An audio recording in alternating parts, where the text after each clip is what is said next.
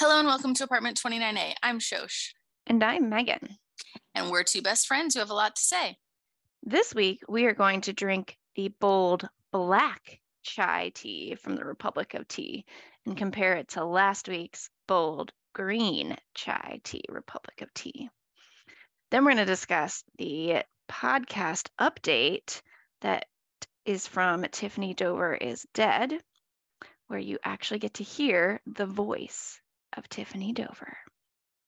Then we're going to talk about the book Friends, Lovers, and the Big Terrible Thing by Matthew Perry.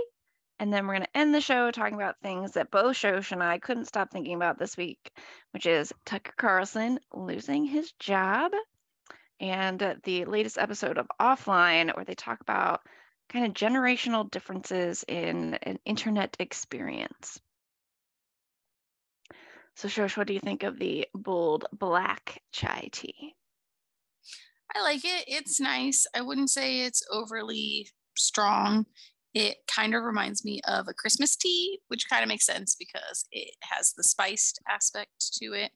And I think cinnamon is really the strongest flavor, which I really like cinnamon. So definitely no problem for me. But yeah, it's kind of a spiced black tea with a nice cinnamon flavor. I think if I had to choose, though, I might go with the bold green chai from last week, since we're comparing them. Mm-hmm. So both good, but I think if I had to pick, I think the green was maybe, I might have liked that one better. Mm-hmm. What do you think? The green was more mild, particularly for a title named Chai. Bold. Oh, yeah. True. Very true. To be honest, they're both fairly mild considering that they're titled Bold. But they're very flavorful. So maybe that's what they're trying to say. It's just that the flavors don't like punch you in the face like most things that say they're bold make me like imagine, like I'm imagining a flavor explosion, not just a like good solid flavor. You're thinking more like super strong. And these are, I don't know, more rich in flavor, I guess. Yeah, but delightful.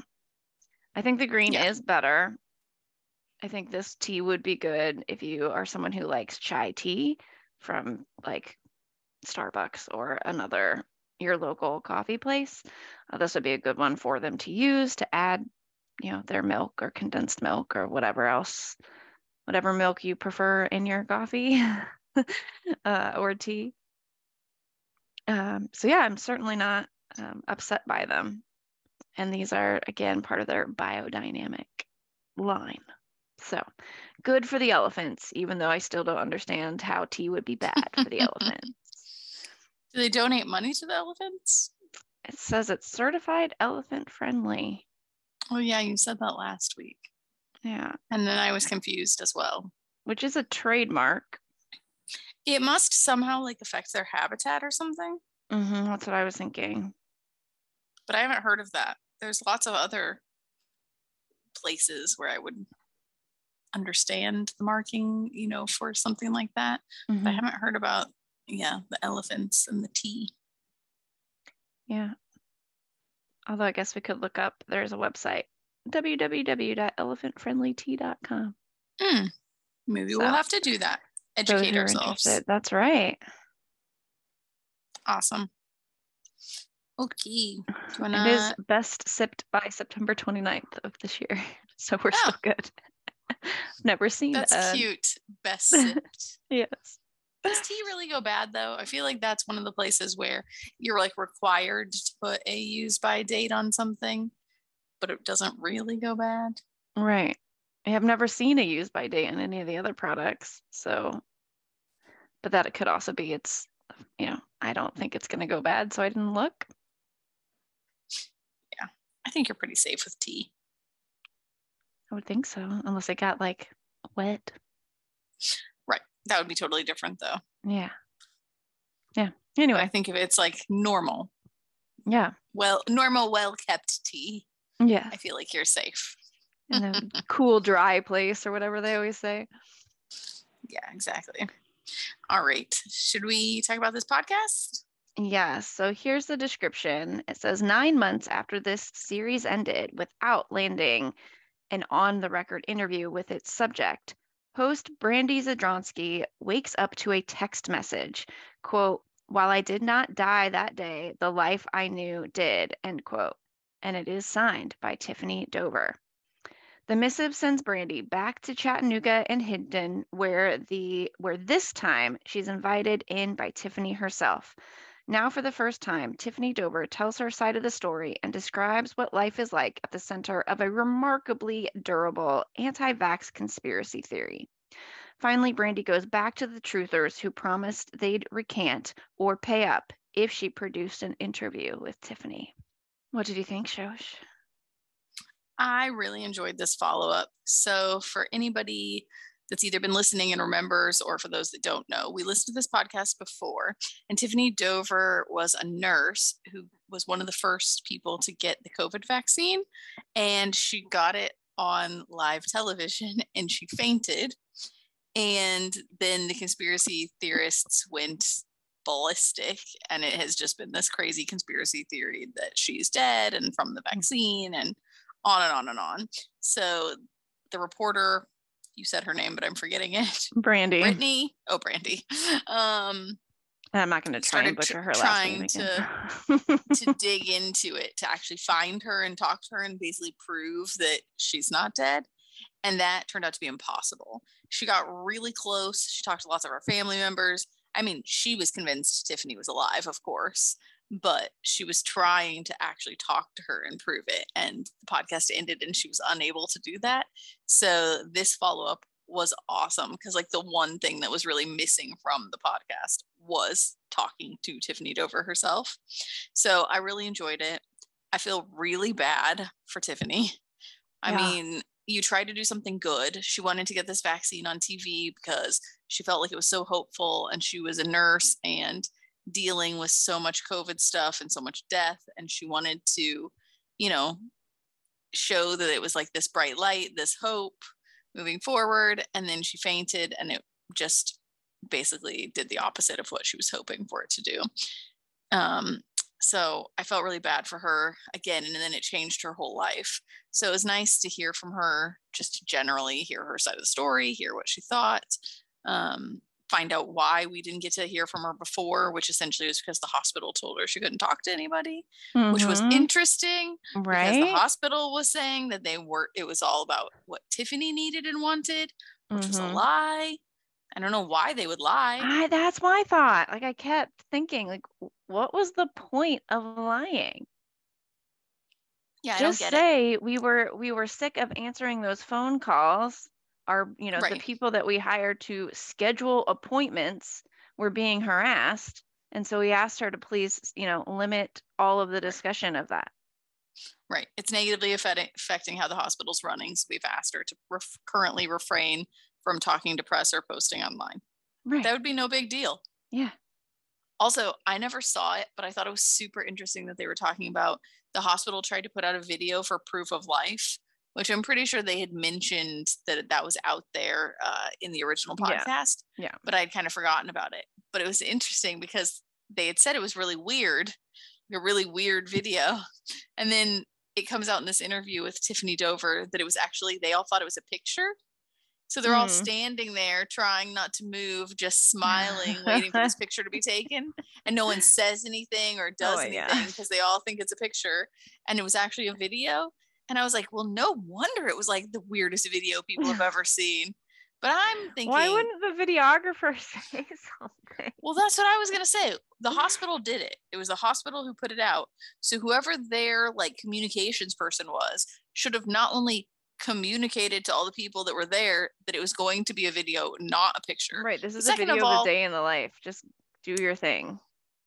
But second of all, if they were going to make the video and then they looked at it and they would have thought, wow, this looks weird, let's redo it. Or, hey guys, like, why don't you say something or move around or whatever? Like, who is their communications person that made this decision? This makes zero sense to me. Yeah. No, it's the strangest thing, because that if they're head of communications, they have a degree, probably in communications, and like communications 101 teaches you like you wouldn't put that out. Like, but also you haven't even communicated to your own like staff. Like your own, colleagues, because you've set this up. They're all standing there thinking it's a picture. What's happening? Yeah. So I thought all of that was really weird. The fact that they lied about the communication and then put out such weird, video and stuff. So that was interesting. But so interesting. And I was not surprised at all. But when the host went to the conspiracy theorists who said they wanted an interview and then they would, change their mind, or the one had offered to give money if there was proof that she was alive. And of course they were like, oh, well, it's not enough. They moved the goalposts. And I'm not surprised, because you'll never convince them. It would never be enough, no matter what you gave them. Yeah. But the second one was like, oh, the worst. She's like, yeah, no, I'll pay you. You can just do a Zoom session. And they're like, okay, let's do it. And she's like, oh no, I have to come out and do it myself. It wouldn't have been enough. Even if they'd agreed to it, she could have met her in person and she would have like said, you're not the real Tiffany, or whatever. They would have found a way. Well, and the things that they were asking for, she was like, I'll talk to Tiffany, but only if I can see all of Tiffany's medical records. Right. And meet her in person. And I'm like, you could meet me in person, but I'm not letting you sift through my medical records. Excuse me? There are doctors who can't just have access to that information without me saying, yes, please send my information to that doctor. Why would I ever give my information to someone who proof of life isn't enough for you to be able to see, talk, and touch me? Yeah. Even if there's nothing in your medical records, because like my medical records would have nothing that I would need to hide, but just out of principle, I would be like, no, you're crazy. Right. No, you'd say something like, oh, this was performed by Dr. Collins, and Dr. Collins was one time taken into a courtroom because they didn't believe the procedure he did was real. So that must mean that, like, even though he won the case, like, you know what I mean? Like, they would pull out some sort of lie, and like, no way in a million years would I be like, yeah, here's my medical records. And she has a medical condition by which she knows that when when her body floods with adrenaline, she passes out.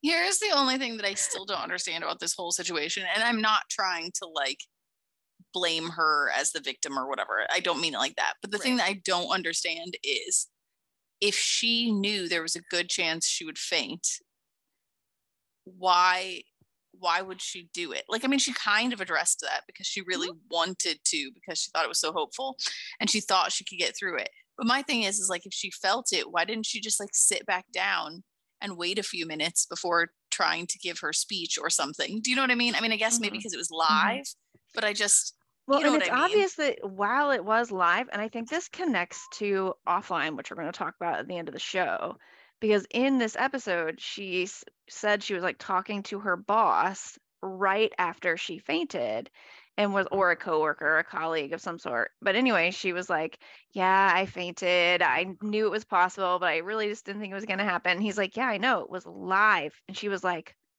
oh, you saw that already? And he's like, what about live are you not understanding? Like, anybody who was online at that time and watching the stream saw it happen, which is probably most of the hospital that wasn't in an emergency situation. And you could just tell, like, she just didn't quite get that was, like, there was no in post, there was no like changing what people saw, which I think is in some ways a very generational, like, when we were kids, well, I should say when we were teens and the internet actually became accessible for your majority of like your classmates, it wasn't live, it was recorded videos. So I think maybe she just didn't quite get. I know, but she said she felt it happening and she still thought she could push through. But I was just thinking, at that point, if you feel it happening, why not be like, oh, can I just sit down for a second? Right. Even if she said, I feel faint, I'll be fine, but I need to sit down. Like, not that that would have looked good on live television, but it's way better than fainting. I mean, even just from like, not that you should be embarrassed about fainting, but I just mean even from like kind of an embarrassment type factor. Because I'd be like, I don't want everyone to see me faint on TV. Yeah, no, thank you. So that's the one thing I just like don't quite understand about the whole story, especially because I mean, yeah, I don't know. If you know that that's probably going to happen. Right. But I mean, if I were her, I would never in a million years have anticipated that my fainting and getting back up within seconds would lead to a conspiracy theory. Oh, of course. No. I don't think she ever could have known that. I just feel like if it was me and I knew there was a chance that I could faint, that I would have either said, like, not said that I would do the live TV interview, or I would say, sure, but I need to sit for like 5 minutes before I go do it until this passes, because otherwise there's high chance that I might faint. Right. Why don't you interview me while I'm sitting? Right. That's what like, I'm not saying she shouldn't have done it. I'm just saying, like, I find it a little bit weird. Like, if you know that it's a high probability of this happening, right, that you wouldn't take precautions somehow. Yeah, I mean, I'm sure she just didn't think about it, but well, and she said she thought she could push through, right? And she knew that it would stop if she could sit down, so she thought she could do it quick and then go sit down. But I just feel like, Tiffany, you're a nurse and you know your body and you knew this was possible. Like, I feel like you should have known. You know, just do the interview sitting, or wait a few more minutes, or just say, oh, I'm sorry, even if it means sitting down on the ground, which would look weird. It's better than fainting. I don't know.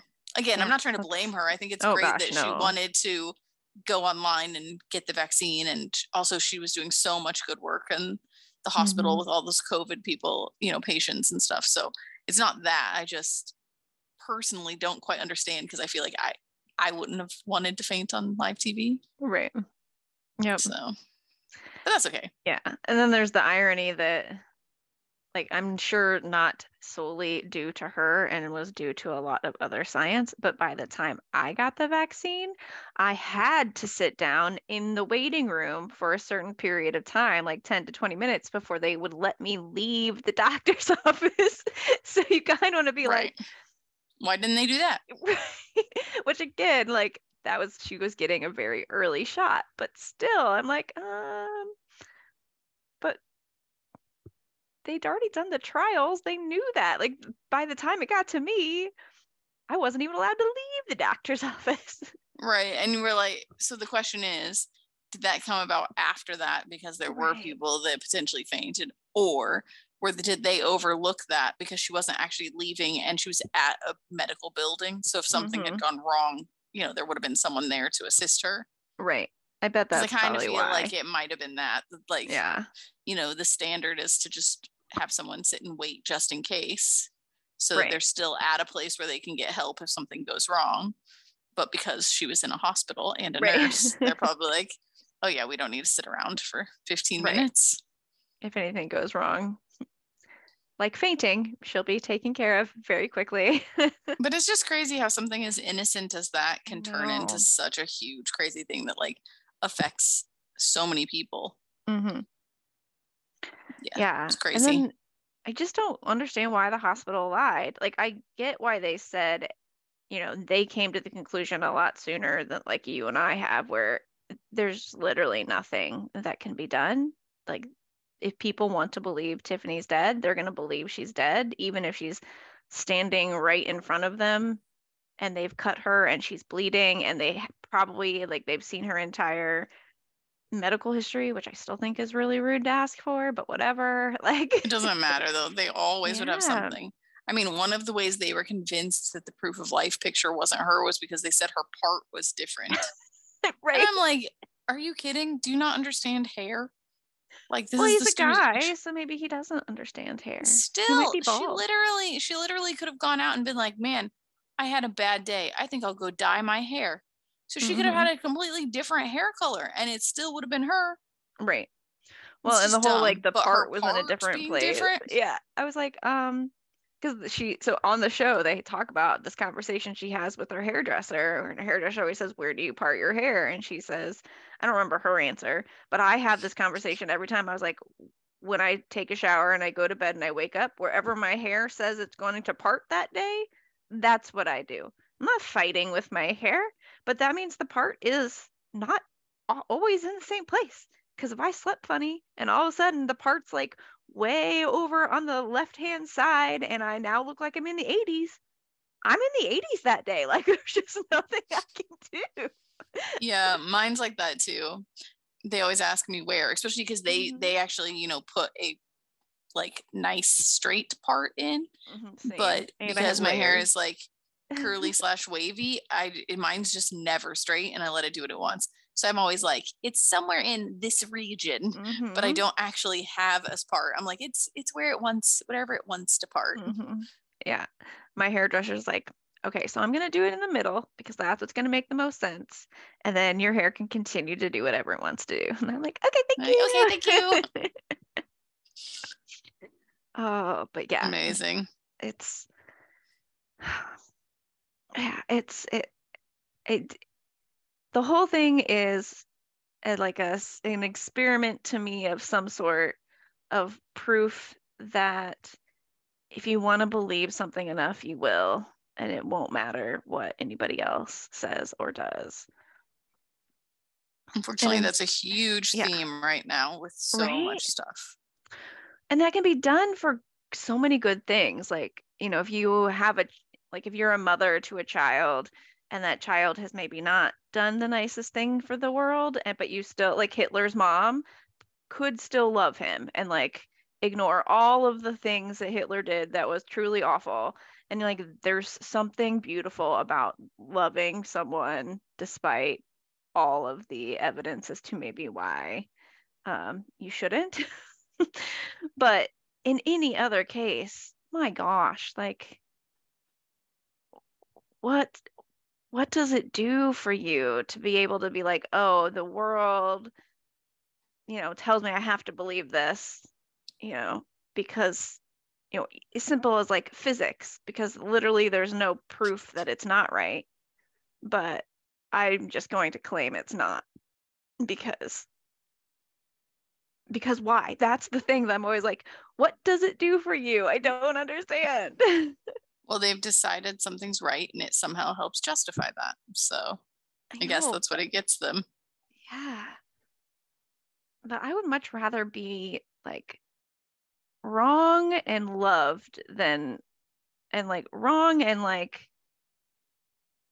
accepting of the people around me, like in a community, than to be right and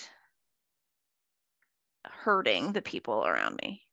But I don't think they realize that they might be hurting other people. They're just so convinced that they're right. They're so convinced that she's dead and anything that you provide, you know, is going to be fake, that it doesn't actually matter.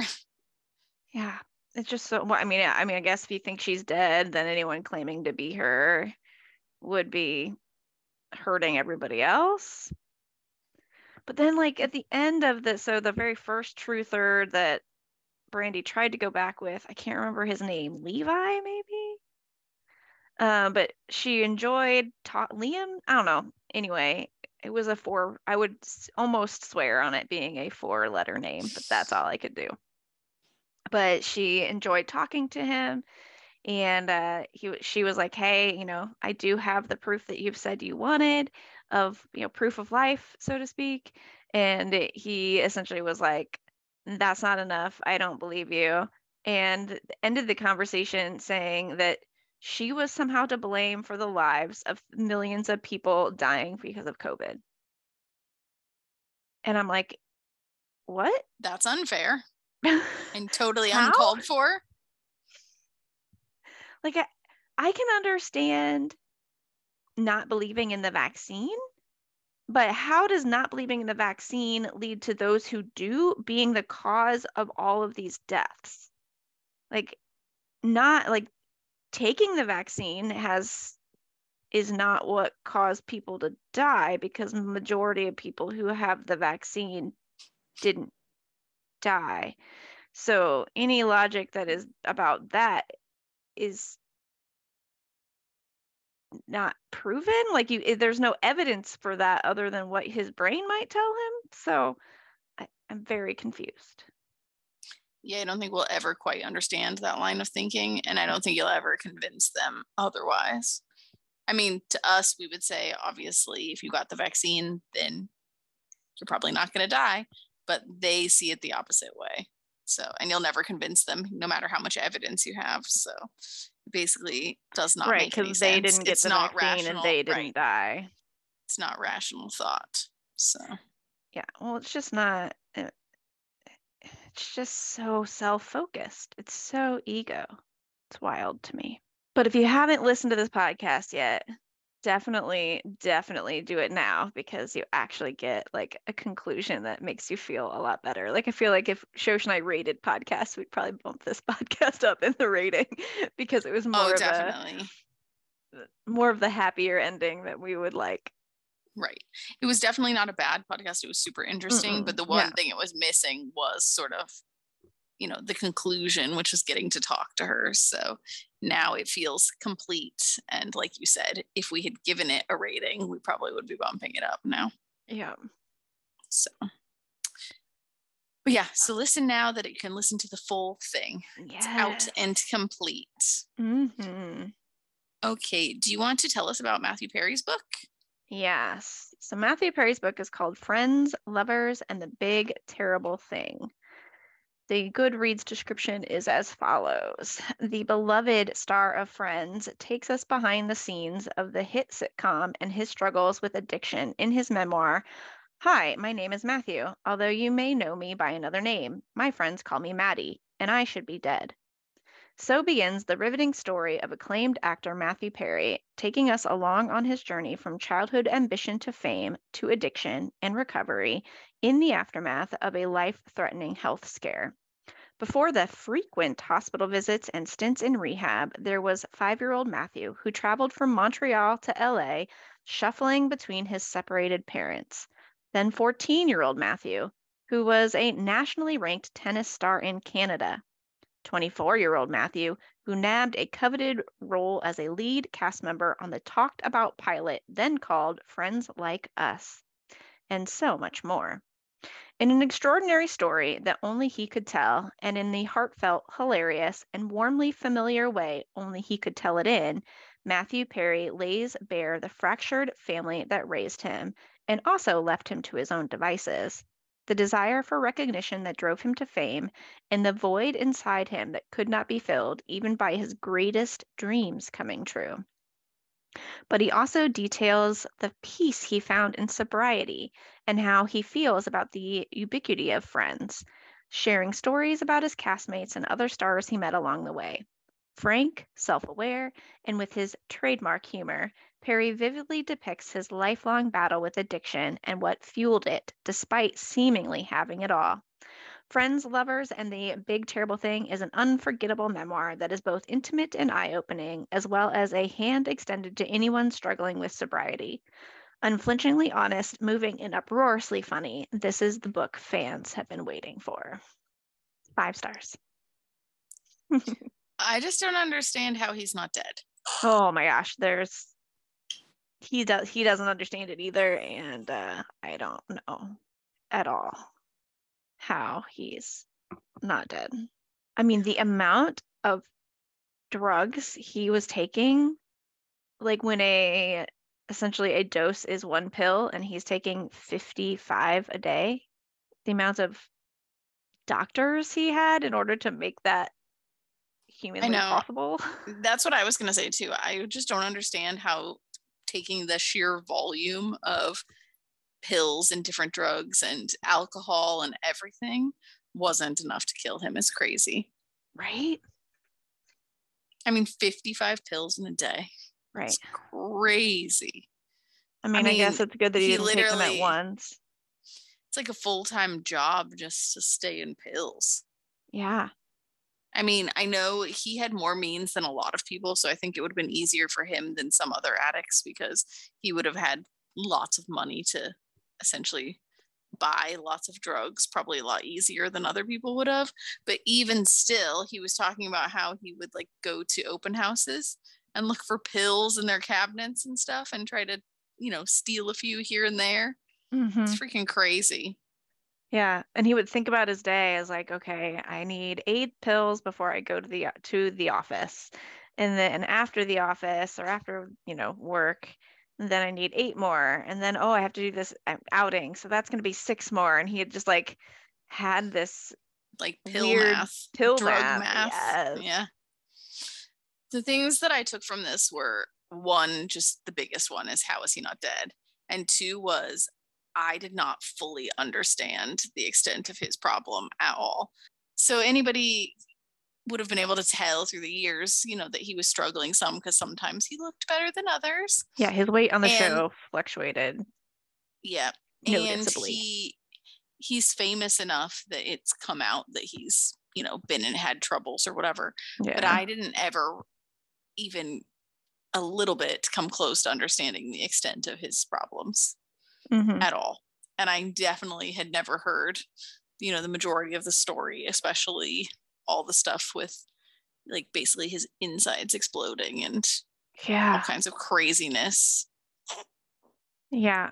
He describes himself as having the bowels of an 80-year-old. I mean, it sounds like if we had been the people who were addicted to tabloids, we would have known the extent. Possibly. Because he kept saying how he was in all the tabloids and it wasn't like wasn't the best kept secret by any means.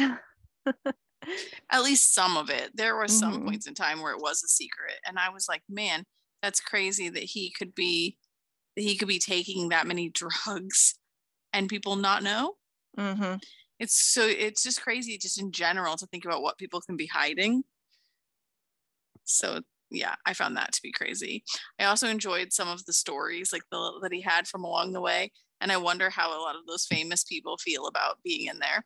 I mean, for the Mm-hmm. most part, they were all good stories for the other celebrities, but still, Mm-hmm. he like made out with Gwyneth Paltrow before they were famous at some part. I mean, super famous. They were famous, just not super famous at some party. And I was like, how does she feel about the fact that you just told everybody that? Right. I mean, it was a long time ago, so probably fine, but I'd sort of be like, do you want somebody just telling everyone all your business? Yeah. And I do Yeah. not remember him dating Julia Roberts. Right. Yeah, I remember her being on the show, but Me too. and I had no But clue not that that she they like dated. said she had to be in the Chandler storyline in order to be on the show. I just assumed that made the most sense for the show at the time. But yeah, it was fun to get kind of the insider look at how shows are written and the different ways in which shows are written. So you get shows like The West Wing or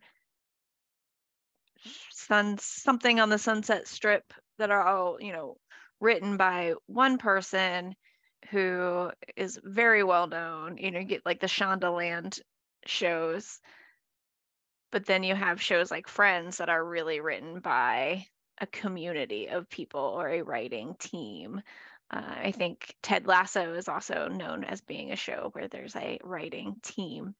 And Matthew Perry is definitely a fan of the writing teams. He wants to be able to provide his kind of writing chops or joke writing chops. And when he can't do that, he's good. He's happy for good material, but a little less happy as an actor all around. Yeah, I thought all of that insight was interesting too. And it kind of makes sense. I think it'd be really hard to work on one of those sets where it's super strict. And he was talking about where you had to like keep filming it over and over and over. And even if it wasn't actually the best take, it was the one that had the lines correct. And that was the one you went with. And I was like, that doesn't really make sense to me, but okay, whatever. But yeah, I found that all to be interesting as well. Yeah. Well, I'm sure if you're a writer, you've painstakingly thought about every word. So it makes sense from that one perspective.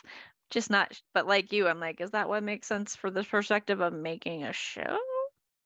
I don't know.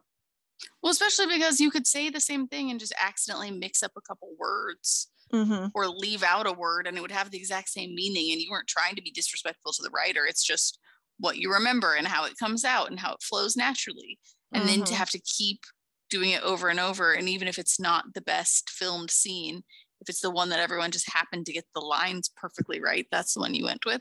Seems like to me you'd want to go with the best scene, like the best overall. But what do I know? I don't make TV shows or movies. Yep. No, me neither. It was very interesting.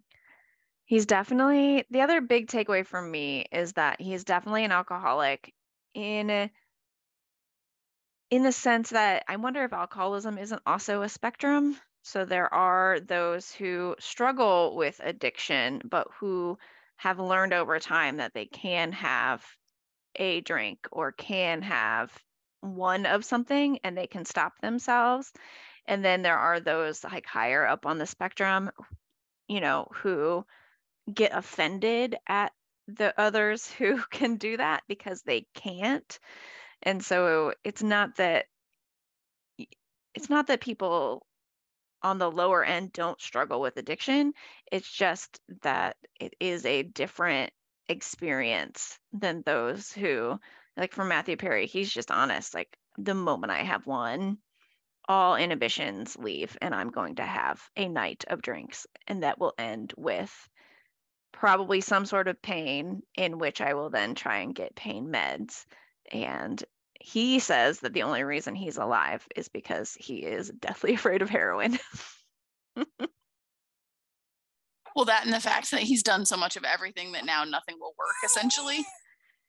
Yeah, but that could make everything worse. So I'm glad that, again, because he says because of the fact that nothing seems to work for him, as an addict, he would move to heroin or other drugs, but his fear of needles, essentially, and he's fine with needles being administered to him, but he's like, I'm not doing that myself, which I fully respect. I think that he's lucky, though, that he's afraid of the higher drugs.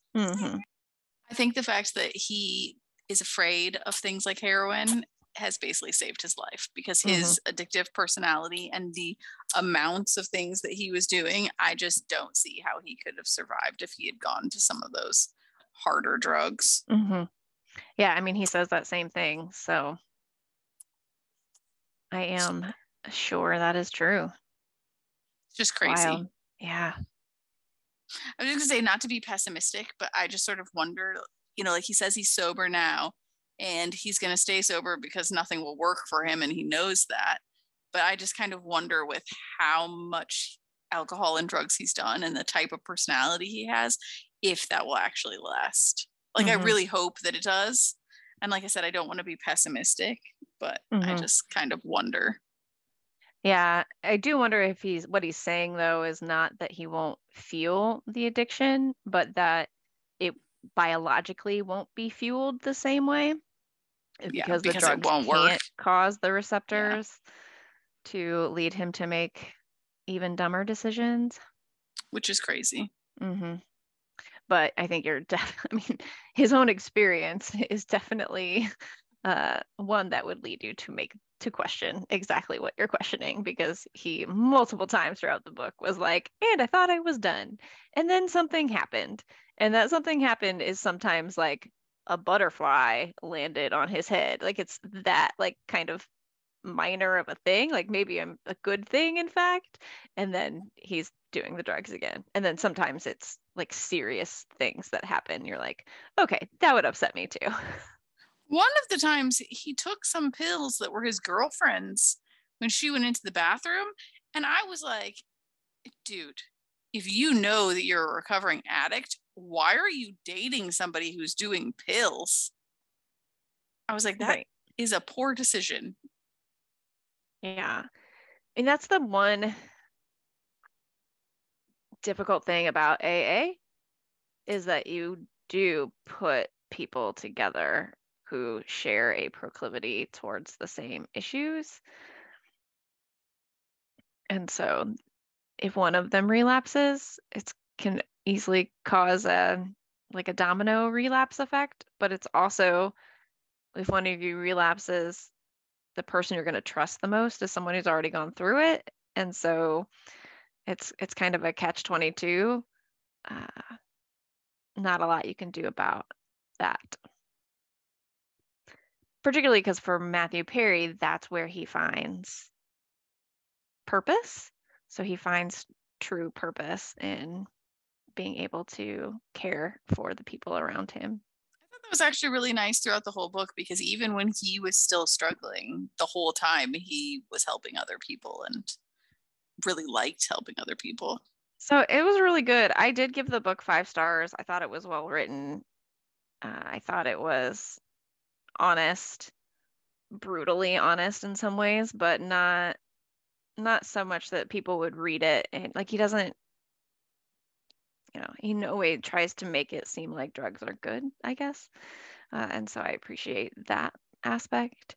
I think if you are someone who has struggled with addiction or struggled with a lack of self-worth, it might be worth reading this book to hear how other people have gone through that and its connections to addiction.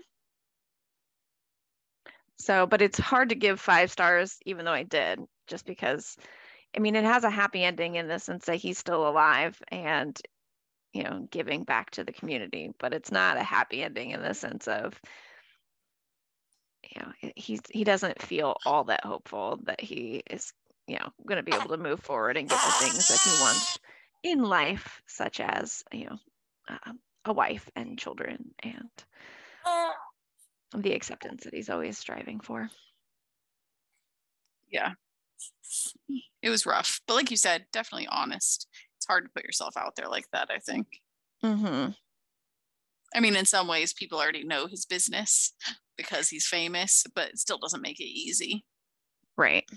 So yeah, I was about to say I enjoyed it, but it's hard to, I guess, enjoy in a normal way a book like this, because it is like such a hard subject matter. But mm-hmm. I appreciated it, maybe is a better way to say. But I'm glad that we read it. It was interesting. Yeah. We obviously don't read a lot of memoirs, but we loved Friends. And so I was really interested in reading it for that reason. And I'm glad we did. Yeah. I feel like I have a lot more insight to what was happening with him through all of Friends and just in general. And yeah, he was good. Yeah. In that respect. Not good that he struggled. Right. Right. Again, yeah, the book is well written. Appreciate is a very good term, I think. All right. So the things that we can't stop thinking about are Tucker Carlson losing his job and generational internet experiences. I am shocked. I did not see this coming at all. I couldn't believe it, because he's literally Fox News' biggest TV personality. And I just thought he'll be there forever. It never even crossed my mind that he could get fired from Fox News. And so, yeah, I was shocked, which is part of why I can't stop thinking about it. That, and everybody keeps talking about it and analyzing it and things. So obviously it just keeps being there. So yeah, it's just crazy. It is. I did not see it coming. That's for sure. The one thing that I think is super crazy about all of this, though, is I was listening to people talk about it and trying to figure out what they thought it was that finally pushed them to get rid of him. And I think it was the Daily, maybe. What it looks like is that essentially he had too many HR faults, not that it had anything to do with the content that he was putting out. So it didn't actually matter that he was lying to people. It didn't actually matter how much he was hurting people. It didn't matter how much false information he was putting out. So what they think is that essentially there were too many accusations and too many HR issues rather than any of that other stuff, which I find to just be bananas. They have proof that he doesn't believe most of what he says. They know that he's lying, all these things, and yet it doesn't matter. What matters is that he's being accused of like HR stuff. Well, what matters is they would have to settle those, and they're running out of money because they just had to give a lot of money to Dominion. And there's like another even bigger case from a company I can't remember the name of. Yeah, no, there's definitely more coming. But I think there's a history of them getting rid of other people for stuff, because I think it was like Bill O'Reilly was also accused of like sexual harassment and different things. And so I think that they do have a history of that. And it was also interesting because they said Fox was sort of trying to send a message, because Fox, basically Tucker Carlson thought he was, you know, bigger than Fox essentially and untouchable. And Fox wanted to remind him and everybody that actually the network is basically the top dog, not an anchor. So, but I just found it all super interesting, especially the reasons. They're like, okay, you have all these people accusing your set of all of these awful things, and that's enough to get rid of you, but not actually the content that you're putting out, even though you're lying. Yeah, because the content makes money. I know, but it's just crazy. It is crazy. Crazy. It is wild. Yeah, because I think it was the same day that the Daily talked about that. They also talked about that briefly with an interview on Up First. Yeah. In the NPR politics podcast, or not the politics podcast, this their daily podcast. And it was super interesting because the two shows took very different perspectives. It's like one perspective similar in the sense of like the underlying cause, they agree. Everyone's like, no, this is about HR issues and money. But one of them, I think the gentleman on Up First, was a bit more optimistic and hopeful that, particularly because they don't have anyone already on, like, kind of up to bat who can fulfill Tucker Carlson's spot right away, that things might actually get a little better in terms of the ability to trust the news anchor, the news host for that hour, at least their authenticity. But then I think it was the Daily at the end, they were like, yeah, but remember when we thought that Bill O'Reilly was gone, and we were like, oh, they're gone, it's going to get better. And then we got Tucker Carlson. So if this is a spiral down into the depths of awfulness, this will just get worse. And so it's really interesting to hear, like, the same event is occurring. Everyone agrees why it's occurring. It's money and HR issues. And then the question becomes, will the pendulum swing in the other direction, where maybe they find someone who doesn't try to harass their employees, or which might only be better in that one little HR area. They might still be, you know, a truther or whatever they call themselves when you actually believe the big lie. Or will it like just get even worse and you get somebody in there who has no connection to reality? Well, yeah, because I think there was someone before even Bill O'Reilly, and they were just sort of saying like, oh, we finally got rid of this person, and then they just slotted this person in, and then we finally got rid of that person, and then you end up with Tucker Carlson. And they were sort of saying that Fox kind of has the ability to probably slot anybody into his time slot, and they'll probably do okay, because Fox News has a big following, and that's a super watched spot.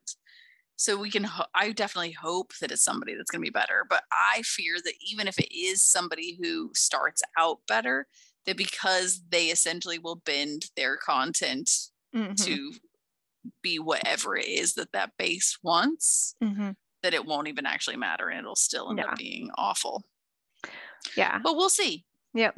Well, it's also really hard for me not to think of like the correlations between, like, if you believe that, like, in the anti-vax movement, you're more likely to be like hard pro-life, and you're more likely to believe that January 6th was just the footage of people walking around kindly, and you know what I mean, like, and there's correlations between, like, if you have this thought, you are more likely to have these other thoughts. And so if you're going to put somebody in that position, eventually the likelihood is they're going to show that they have these related but unrelated but correlationally related thoughts that lead you to be a conspiracy theorist and not allow for anything to change your mind when reality is trying to do just that. Yeah, it's crazy. Right? So I haven't heard yet who's taking the spot. I think probably it's just temporary people for now, but at least I'm assuming. But what was announced is that they have a rotation of a couple people that they're gonna just slot in, I think, as like trials maybe, but just also as interims. Filler, yeah. Mm-hmm. Well, it'll be interesting to see what happens. But I kind of hope that it shows all of them that they need to be a little bit better. And maybe it'll bring the network up a little bit. But again, I feel like even if it does that, it's going to be so temporary because, again, they're going to feed to their base because that's where the money is. Yeah. But at least if they could be less abusive to their coworkers, at least it'll make the Earth a slightly better place to live in. Right. Looking on the positive side. That would be an improvement for sure. Yes. Not for the news, but at least for the people who work there, because no one should have to be harassed in your place of work or anywhere. Yes, agreed. All right. Any last thoughts on our good friend Tucker Carlson? Bye. Right. Don't let the door hit you on the way out. Oh, did it? Okay. Oh, darn. No. Okay. Should we talk about this offline episode? Yeah. So the most recent episode of Offline with, I almost said with Jon Stewart. Jon Favreau. Jon Stewart's amazing also, but not his podcast. Different. Jon Favreau was about how the internet is radicalizing, particularly young men, but just young people. And the thing that, I mean, of course, like Shosh and I can't stop thinking about it just because we have our experience of the internet and we know that baby Ronan, is going to have a probably different experience. Particularly if AI does move forward. Yeah. The show brought on an author, I think her name was Laura Bates, maybe. And she had some sort of project that she'd done. So she's essentially put herself out there as a feminist, and she's studying sexism. And she's written a book called Men Who Hate Women and Fix the System, Not Women. She just had some really scary statistics about like 14-year-old boys having seen more porn than any previous generation. Because there was like some ridiculous amount of like percentage of kids by 14 had seen porn on the internet. Yeah, and it's all, and the porn that they did see, so like earlier generations, when they think of porn, they think of like, magazines that display a woman's body, or they might think of like movies where you can watch people, have sex. But what's happening for these 14-year-old boys is they are seeing kind of homemade pornography that is women crying during and after. It's like very violent, very unconsensual, shall we say. And so there's a big generational difference. And even when you say to people, these kids are watching porn, what that means for the older generation is not what's actually being seen. And so that means that what is being shared through that experience is also very different and not translating. And I was like, oh yeah, I fall into that. I did not have that experience. Well, not only did I not have that experience, but like I teach about how pervasive pornography is, but even I didn't realize that what people are seeing is more violent than I was anticipating, or was like, was associating with the word pornography. Yeah, there was an awful statistic that I don't remember exactly, but I think it was like in the UK, one rape in a school is reported a day. And they said they were talking to one of the boys and they were like, why didn't you stop when she started crying? And his answer was literally like, well, that's normal for sex. Yeah, that's what Girls girls always do. They cry always when they have cry. sex. You're like, what? That's not right. And Right. she went undercover and she joined some of these like ultra masculine groups. It won't even say the word like women. They like have words that they use to replace it that Yeah, I was like, female what? humanoid or something like that. It was something crazy. I was like, what? This is Or happening? And yeah, shemanoid or something. I don't know. I don't know. It was crazy. But her experience with that, I mean, must have been so difficult. She like Oh my pretended gosh. to be a guy to kind of break into these groups. And it must have been awful because the things she was talking about, how, they're like ultra masculinizing things and saying like guys should only be certain ways, essentially like, hardcore, I guess. And um, they she was talking about how they were encouraging people to commit suicide and to like take Yeah. women with them so that it wouldn't be wasted, and just all of this super awful stuff, like Mm-hmm. essentially taking the Me Too movement and being like, you know this is all made up and they're accusing you of things, and just taking it to the like way opposite side of the spectrum. And it was crazy. And they were talking about Yeah. how a lot of people get sucked into it and a lot earlier than they even think about it. Like not necessarily all the way to the full, like those groups, but a lot Mm-hmm. of people get pulled into like this masculinization. Is that a word? Masculinization? I'm making it a word if it's not. Um, and that it starts really early online and that people don't even realize it. And some of it I wouldn't even have thought of, because they were talking about, for example, when you have little tiny kids and they Mm-hmm. play together in groups and a boy and the girl play together and they'll be like, oh, he's going to be a heartbreaker, or say things like, oh, he's got a crush on her girlfriend. Mm-hmm. And they were saying that it's literally already starting it and you're already sort of imprinting those ideas on the kids, and that it leads to essentially the groups segregating. So you end up with like just groups of girls and just groups of boys. And so obviously instead we should be like, wow, it's great that you have a friend. Mm-hmm. Like, doesn't need to be more than that. But that's one of those things where I don't think anybody would even think of those things. And it's Mm-mm. already from like such a young age, you're already starting to implant those ideas and make those Mm-hmm. distinguishing factors known, Mm-hmm. which is And just then crazy. mm-hmm. And then she talked about the way in on the internet is oftentimes through like memes and GIFs. And she provided an example of a quote unquote joke.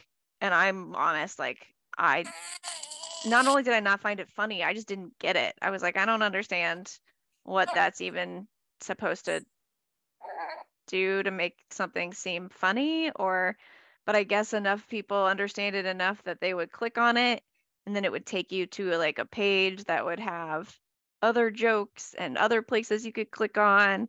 And it was just, it's wild, the depths of the innocence of how you would get to a group that at the end would be like, oh, well, if that woman won't have sex with you, then you should just kill her and yourself at the same time. What? Or rape her. Didn't they say rape her also? Oh yeah. But Yeah. yeah, it's crazy because it's literally like down the rabbit hole. Yeah.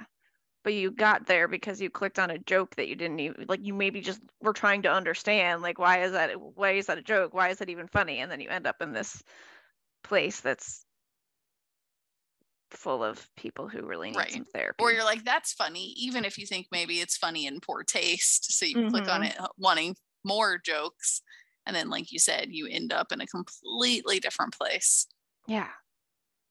It's crazy. The internet is Mm-hmm. scary. I mean, in some ways, it's so amazing. Right. So amazing. But it's also, yeah, really scary. And then that terrifies me for what Ronan's going to encounter when he starts going online. I mean, I have a little while before I have to deal with that, but Right. still, that is terrifying. Mm-hmm. Yeah, definitely. Yeah, I'm sure there are just going to be conversations in your future that you're like, this is not what I anticipated having, but okay, we're going to talk about it. Since I Yeah, don't I imagine mean, you're going to be the parent that has like 85,000 parental controls and the kid can literally only watch Sesame Street on YouTube or something. no, he can only watch Sesame Street till he's like 18. That's it. Nothing else, for sure. Maybe some old school Mr. Rogers or something, but we're definitely limiting everything. No, I do think there must be something to be said about the people that you grow up around and the conversations you have.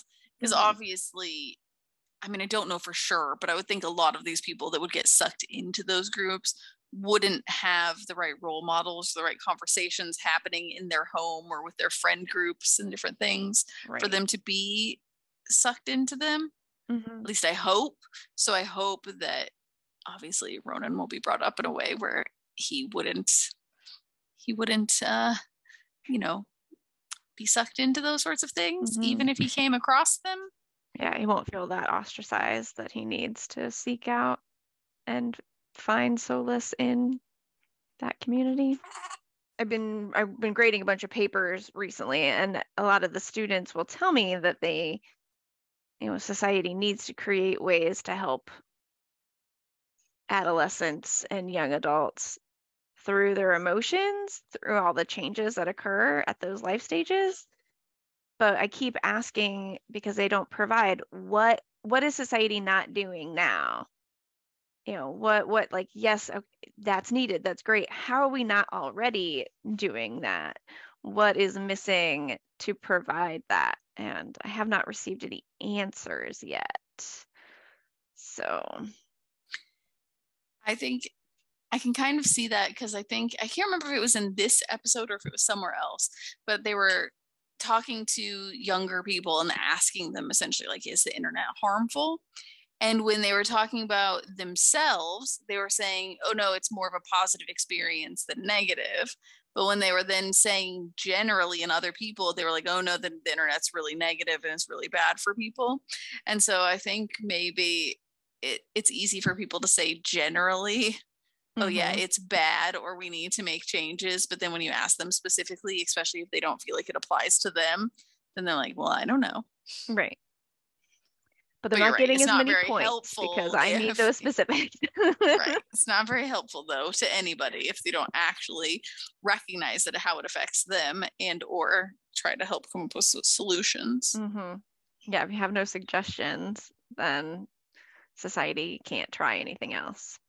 But yeah, just very interesting that there is this kind of generational difference of experience, in large part because there was no YouTube when I was growing up. It didn't exist yet, let alone everything that came from YouTube and YouTube channels. Way to make us sound old.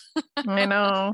But it's true. We didn't have to grow up with, Instagram. And for example, that's supposed to be really bad for young girls because they're all trying to get the likes. And also, you have to understand that people are basically they're curating their life and what you're seeing, and that it isn't all necessarily the truth. And so I think young girls in particular have been shown to struggle a lot in like their self-image because of things like Instagram. And we didn't even have to worry about that. Right. No. Wasn't even a thing for us. So I feel like in some ways we got lucky because of that. But who knows? I feel like we're pretty cool girls. We would have been able to navigate to Instagram when we were growing up. I say that, but I don't actually know. But right. Yeah, I don't know. But I like to believe that you're correct. I'd like to believe so too, but I also don't know because to me, I don't really care that much about social media stuff. Probably because I'm old. But for younger kids, it is like a big kind of important thing in their life. So yeah, I don't know how I would feel if it was a bigger, more important thing in my life. Right. For sure. So.